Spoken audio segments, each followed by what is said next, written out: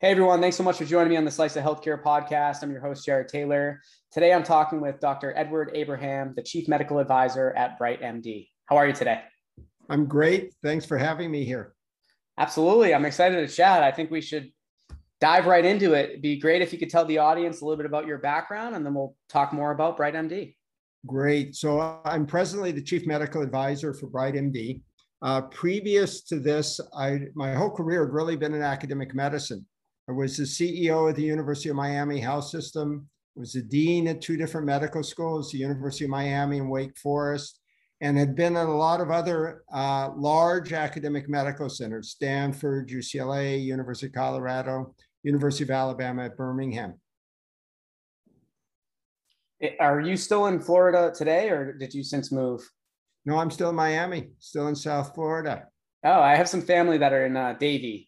So not too far from where you are. I actually just moved to Tampa from Boston, so I'm on the other side. Tampa now, yeah. Yeah. So I'm part of the Florida health ecosystem now, right? It's continuing to grow. And I actually had a cousin that went to Wake Forest for medical school couple years back. So really cool that you're down here.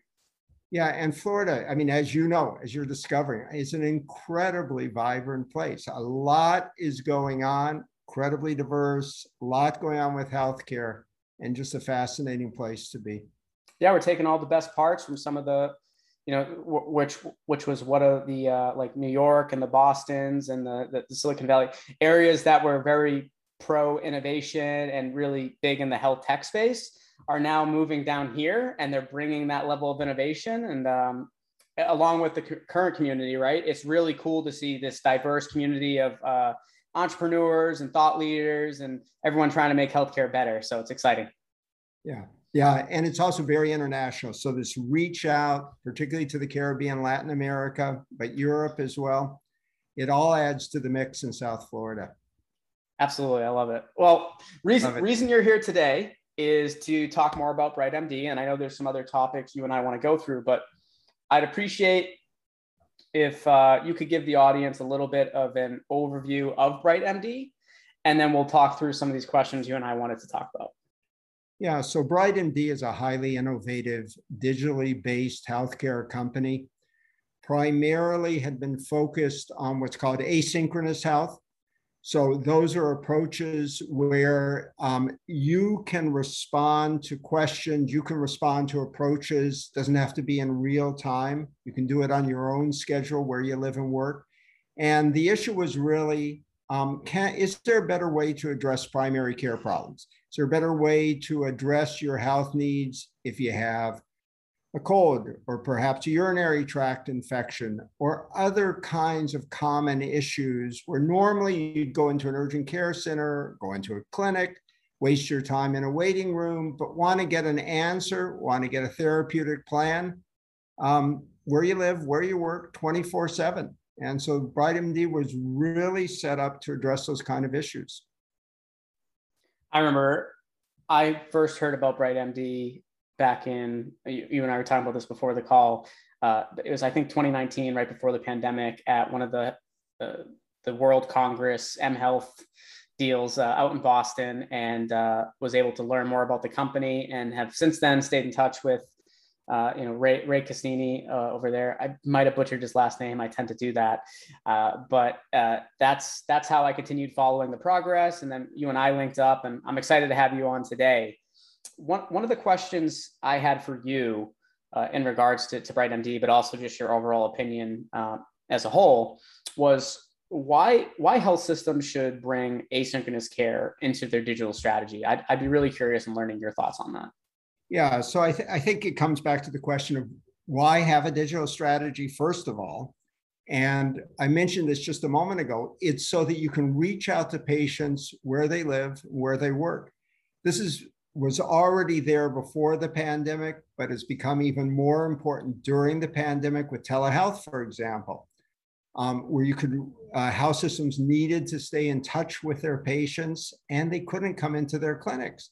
And what they realized at the same time is patients don't really want to take time off from work for common problems and come into the clinics if they don't have to. They'd much rather get their healthcare issues taken care of in a convenient way, where they live, where they work, on their own schedule. And so the issue with BrightMD and with digital health has been adding this portfolio of activities.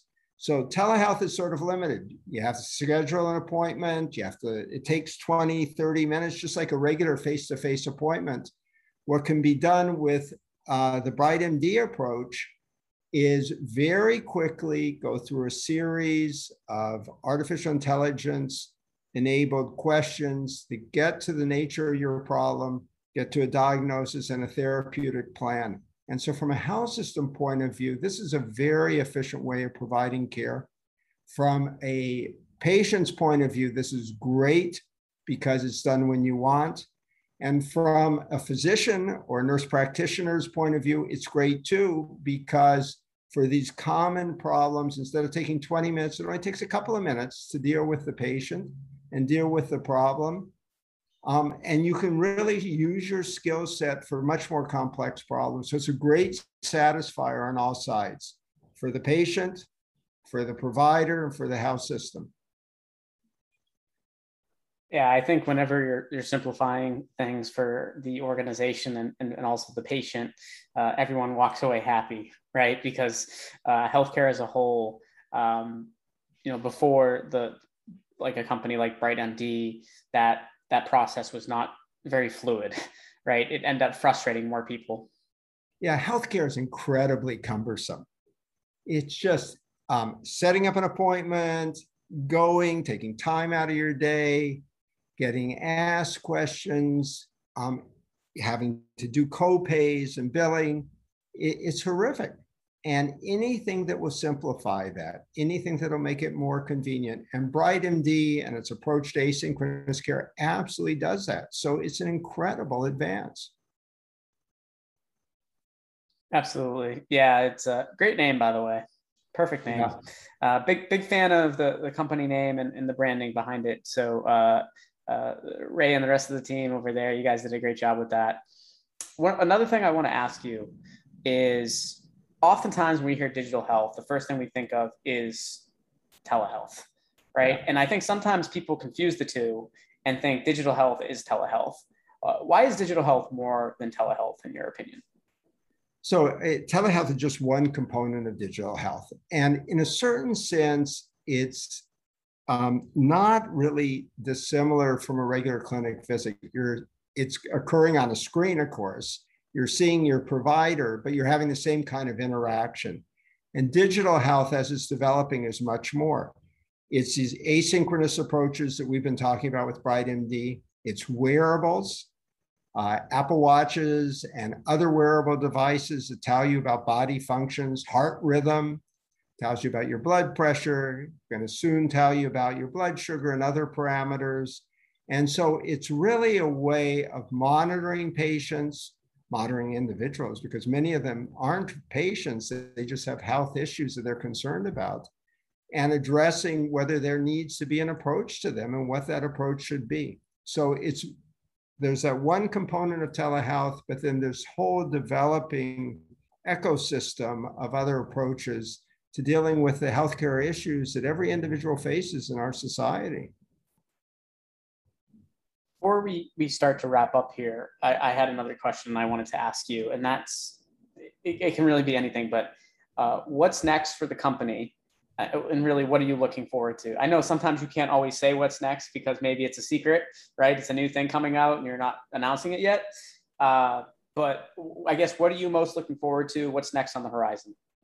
Yeah, I think the biggest thing for us going forward is becoming a bigger part of the portfolio of activities for health systems, for providers of healthcare. From a patient's point of view, you don't want to have to deal with the electronic medical record and get inside. You just want to be able to access healthcare right away. And so BrightMD is thinking very much about how to do this, how to make it easy to get your healthcare issues addressed, answered, taken care of quickly. Again, in a convenient way, in a friendly way, and do it in a way that, the consumers really want. And the consumers being all of us as individuals, because we all have health problems. Absolutely. Yeah, no, I'm super passionate about the mission that you guys have, what you're continuing to roll out, and am very excited to see how things continue to progress moving forward. Hopefully we can have you and other members of the team on again soon so we can cover some different topics. But I just want to thank you again so much for being a guest on an episode of Slice of Healthcare, and I wish you all the best of luck. Yeah, thank you so much for having me. It's just great.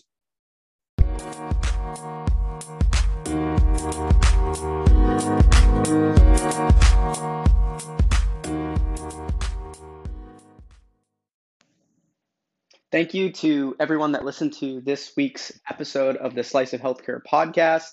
If you'd like to check out more of our podcasts, we're available on all the major podcast channels. And you can check us out on our website, www.sliceofhealthcare.com. And that'll have all of our past guests on there. You can see our sponsors, and you can learn more about actually becoming a guest. Thanks, and look forward to another episode next week.